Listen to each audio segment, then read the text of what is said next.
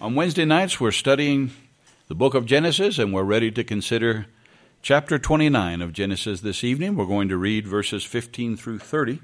Genesis chapter 29 and verses 15 through 30. We pick up where we left off in Jacob's experience as he begins to learn to trust the Lord and to walk by faith. And as we have seen with Abraham and Isaac, we see again with Jacob that learning to walk by faith is a process. And if there's anything that we can learn from studying these patriarchs, these men of faith that God identifies himself with, he always is referred to, he's often referred to, I should say, as the God of Abraham, Isaac, and Jacob. And so when we see some of the faults and limitations of these individuals, it should encourage us to know that God can use us, that he can make us men and women of faith. And that statement is not an excuse or a justification for sin or carnality, but it is something that should bring us encouragement, knowing that we are just vessels of clay. And in the Psalms we read that the Lord remembers that we are fragile and that we are just vessels of clay. But he places within those frail, fragile vessels the very precious treasure of the very life of Jesus Christ. And we need to allow that life in us to shine forth every day. But it takes that daily dependence on the Lord, recognizing we can't do it. I can't live the Christian life in my own strength. But the Christ in me, he's able to make me sufficient, to be a sufficient worker in the work of the Lord. So let's read in verse 15 of Genesis 29. Then Laban said to Jacob, "Because you are my relative, should you therefore serve me for nothing? Tell me, what should your wages be?" Now Laban had 2 daughters. The name of the elder was Leah, and the name of the younger was Rachel. Leah's eyes were delicate, but Rachel was beautiful of form and appearance. Now Jacob loved Rachel. So he said, "I will serve you 7 years for Rachel, your younger daughter." And Laban said, "It is better that I give her to you than that I should give her to another man, so stay with me." So Jacob served 7 years for Rachel, and they seemed only a few days to him because of the love he had for her. That would go well on a Hallmark card, wouldn't it? He loved her. Then Jacob said to Laban, "Give me my wife, for my days are fulfilled, that I may go in to her." And Laban gathered together all the men of the place and made a feast. And now it came to pass in the evening that he took Leah, his daughter, and brought her to Jacob, and he went in to her. And Laban gave his maid Zilpah to his daughter Leah as a maid. And so it came to pass in the morning that, behold, it was Leah. And he said to Laban, "What is this you have done to me? Was it not for Rachel that I served you? Why then have you deceived me?" And Laban said, "It must not be done so in our country to give the younger before the firstborn. It's just not the custom. Fulfill her week," talking about a week of marital bliss where the new couple separate themselves from everyone else for a week. So fulfill her week, and we will give you this one also for the service which you will serve with me still another 7 years. Then Jacob did so and fulfilled her week. So he gave him his daughter Rachel as a wife also. In other words, within 1 week, he's got 2 wives now. And Laban gave his maid Bilhah to his daughter Rachel as a maid. Then Jacob also went in to Rachel, and he also loved Rachel more than Leah. And he served with Laban still another 7 years. The first question I guess we should ask ourselves is, why did God allow Laban to deceive Jacob when God had promised to protect and to provide for Jacob? And yet after that promise, we see that God allowed Laban to deceive Jacob. And it wasn't a small deceit. He had labored 7 long years for his love, Rachel. And then he was deceived and given the older daughter, Leah. Often men and women of faith find themselves in circumstances and situations that seem to contradict the promises of God. We see it all through the Scripture. We see it. We're going to see it in Joseph's life when we get there. We've seen it in Paul's life. We see it in men and women of faith throughout history, where it appears like God is not holding up his end of the deal. He's not fulfilling his promises. And yet, when it's all said and done, God's purposes are fulfilled. He fulfills his word. And he often uses those negative circumstances and situations to actually accomplish what he wants to accomplish for eternity. But we have a tendency to focus on the now and in the moment. And if there's pain in the moment, if there's loss in the moment, that's what we seem to focus on. But as men and women of faith, we have to learn to focus on the eternal plan of God for our life and for the world, for the church, but for our own life. He's working, he's dealing with us with eternity in mind. And so when we find ourselves tempted to ask if God has abandoned us or if he's failed us, we need to stop and get that heavenly perspective, that eternal perspective on our situation. It's the only way that we can obey the commands to give thanks for everything and in everything. Otherwise, I can't give thanks for tragedy, for loss, but from the eternal perspective, I can. It's the only way that I can have joy unspeakable is if I have that heavenly, eternal perspective in every circumstance in my life. But it takes faith. It takes stopping and getting that eternal perspective on your circumstance and on your situation. God has never promised us that we would always be comfortable or that we would never have any unpleasant circumstances in our life. He's never promised that there would not be people that would mistreat us. You don't find those promises in Scripture.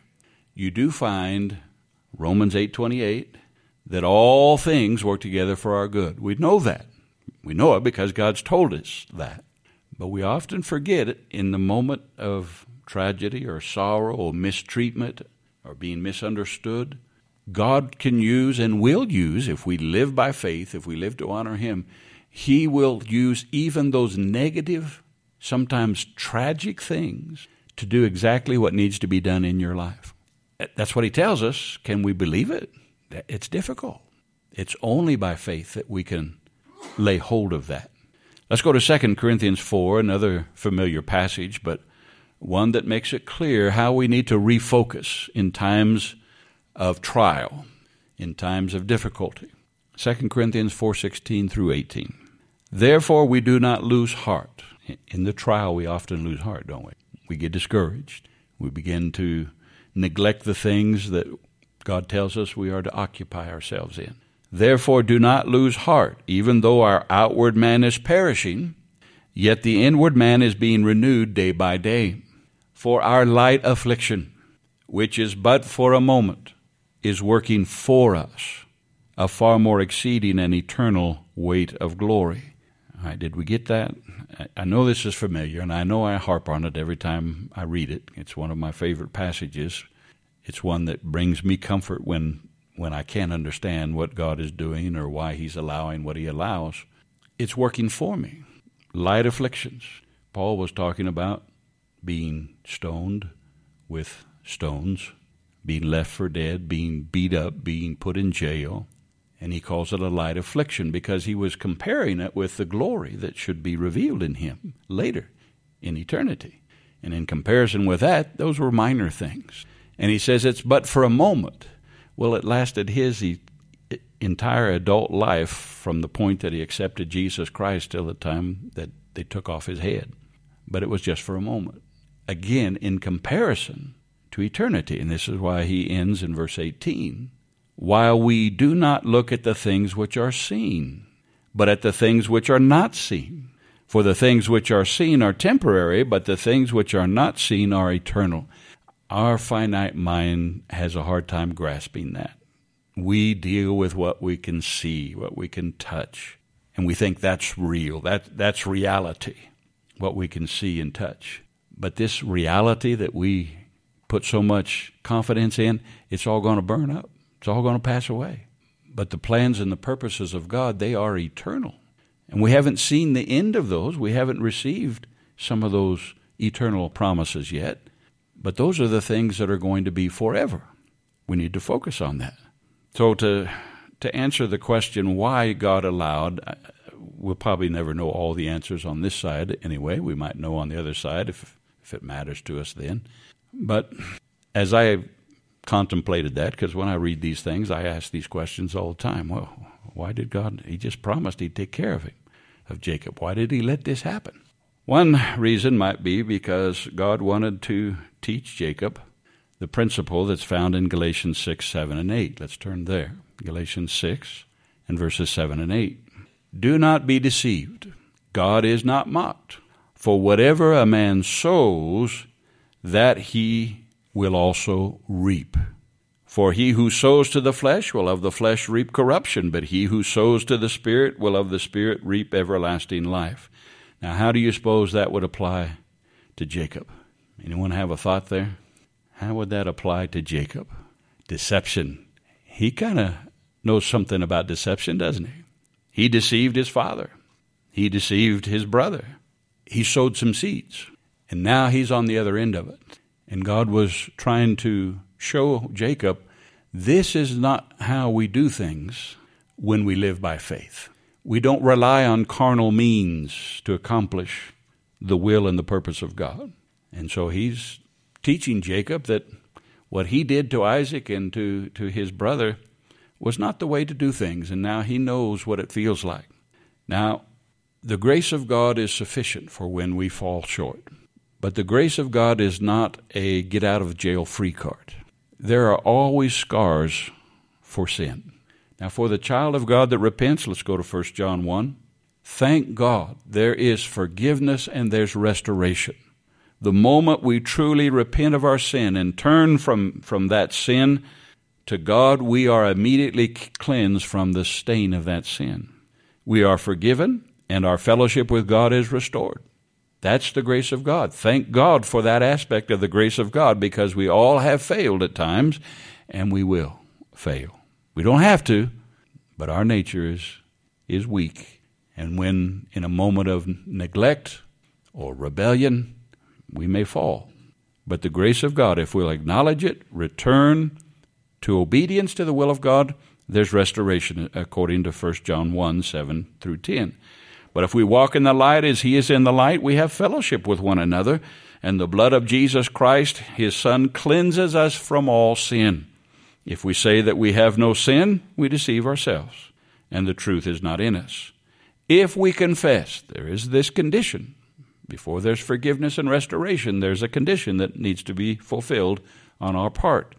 If we confess our sins, say about it what God says about it. He is faithful and just to forgive us our sins and to cleanse us from all unrighteousness. If we say that we have not sinned, we make him a liar, and his word is not in us. True repentance will shield us from any lasting eternal loss. Paul wrote to the Corinthians in 1 Corinthians 11:31. You can just jot it down if you want. 1 Corinthians 11:31. For if we judge ourselves, we would not be judged. To me, that's such a magnificent provision of the grace of God. First of all, he saves me apart from my works.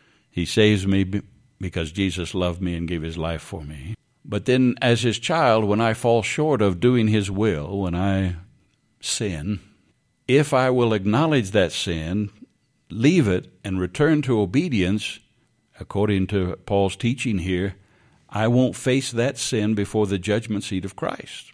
There won't be loss for that. Thank God for that eternal provision of his grace. And so our joy and our peace and our contentment is found in knowing that God has forgiven us.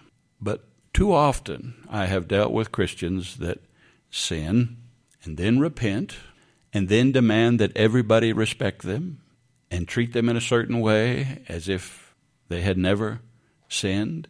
And they expect everyone, they demand everyone to treat them with that kind of approach. They demand it. But that's not true repentance. True repentance always produces humility. Again, our joy and our peace is knowing that God has forgiven us, not in demanding that everybody else treat us in a certain way. We should understand that it's going to take a while to rebuild confidence, for others to have confidence in us. And that's okay. They need to see that we are truly walking in the will of God. And so we don't demand anything. If we've fallen short, we don't have a right to demand anything. We have joy and peace because we know God's forgiven us. That's solid. That's our solid foundation. And with time, our brothers and sisters can see that change in us, but we need to give them that time as well. The forgiveness is instant when we come before God. But saints, there's always scars to sin. God's grace will be sufficient to deal with the scars, but why not avoid the scarring altogether? Jacob had deceived his own father and disrespected his brother, and now Jacob's on the other end of that. And obviously, Jacob doesn't like being deceived, but notice that his response to being deceived, because I think he was beginning to understand what God was trying to teach him, his response to being deceived was quite a bit different than Esau's response. When Esau was deceived by Jacob, what did Esau do? He threatened to kill his brother, didn't he? We don't see that reaction to Jacob. In fact, even after he's received both wives, he continues to stay on to fulfill his responsibility for 7 more years. Now, if he was going to respond with carnality and with arrogance, he could have threatened to kill Laban. Or at the very least, he could have just snatched Rachel and ran away. But those would not have been responses of faith. He was going to trust God. That even in this situation that appeared to be a contradiction to God's promise, he continued to trust God that God was going to do what he said he would do. And that when he returned back to his father in the land of Canaan, that God was going to bless him when he went back. He believed that. And, of course, that's exactly what God did. God did not direct, he did not cause Laban to deceive, and for Jacob to have this family that was growing so fast, and as we will see in the next portion, it was augmenting fast, but that was part of God's plan and purpose, wasn't it? So God was using even these things that were involving carnal choices and deceit, and that's a lesson that we can learn. It doesn't matter what man does, God is going to fulfill his purposes. In other words, sinful carnal man cannot overthrow the purposes of God. And that gives me great peace and joy, knowing that God's going to fulfill his word in me. Now, for me to enter into the fullness of that, I have to live by faith. Jacob had to learn to live by faith. I do too. But when I choose to believe him, the world can't take away from me what God's promised me. Satan can't take away from me what God's promised me, not in this life and not in eternity. So why would I fear? I'll trust him. But again, Jacob had to learn this, and I believe we see him beginning to learn these lessons of faith. Instead of being angry and threatening to kill Laban, and he just humbly accepts that he has to serve 7 more years. That was a man of integrity. He made the right choice there. As I mentioned, too many think of God's grace and his forgiveness as a cheap get-out-of-jail-free card. So let's enjoy, because the Bible tells us there is pleasure in sin for a while, a season. There's a moment of pleasure in a lot of sin. And so if you have this concept that, well, I'm going to go ahead and sin and have this moment of joy and pleasure in sin, and then I'll just ask God to forgive me, and then I'll be restored and everything's fine. That is a lie of Satan that has trapped so many of God's people. Sin never is worth it. It always leaves some kind of loss or scar in your life that's unnecessary. Thank God for that grace that restores us when there's genuine repentance. But sin never pays, and we need to know that. Once you have a revelation of what sin really is, there's not really a great draw to do it. Oh, I'm envious of those who can do that. I wish I could do that, but I'm a Christian. No, I'm glad God delivered me from that. He protects me from that when I hide his word in my heart and when I surrender to it. It's never profitable to sin. And so I believe that God allowing Jacob to be deceived was not just punishment, but was also education. And sometimes they go hand in hand. And in Hebrews, let's turn to Hebrews. And we'll close with this tonight, but let's read Hebrews 12, verses 5 through 11, so that we understand that God allowed Laban to deceive Jacob. He didn't make him. He didn't force him. God allowed Laban to do what was in his heart, which was evil, which was wrong. But yet God used even the evil choices of Laban to ultimately bless Jacob and to fulfill his promise of bringing in the Messiah through Abraham's descendants. There was discipline involved, but there was also training involved in allowing Jacob to go through this experience. Hebrews 12:5. And you have forgotten the exhortation which speaks to you as to sons. My son, do not despise the chastening of the Lord, nor be discouraged when you are rebuked by him. For whom the Lord loves, he chastens, and scourges every son whom he receives. If you endure chastening, God deals with you as with sons. For what son is there whom a father does not chasten? But if you are without chastening, of which all have become partakers, then you are illegitimate and not sons. Furthermore, we have had human fathers who corrected us, and we paid them respect. Shall we not much more readily be in subjection to the Father of spirits and live? For they indeed for a few days chastened us as seemed best to them, but he for our profit, that we may be partakers of his holiness. Now no chastening seems to be joyful for the present, but painful. Nevertheless, afterward it yields the peaceable fruit of righteousness to those who have been trained by it. The Greek word that's translated chastening or chasten here in this passage has a dual meaning. It does have that meaning of discipline, correction when something is done wrong. But it also has the meaning of education and training. Not that you've done something wrong, but this is how you do this. There's education involved. There's training. And so I believe that this experience that Jacob went through was both of those things. A little bit of discipline. Now you're on the other end of being deceived. But also training. I will take care of you. I don't need your scheming, Jacob. I don't need your carnal means. I will protect you, and I will take care of you. God's discipline is always, even when it is correction for something that we do wrong, God's discipline is always to educate us in doing his will, that we might have his best in this life and eternity. I think Jacob is a good example of that. I think we'll close there this evening.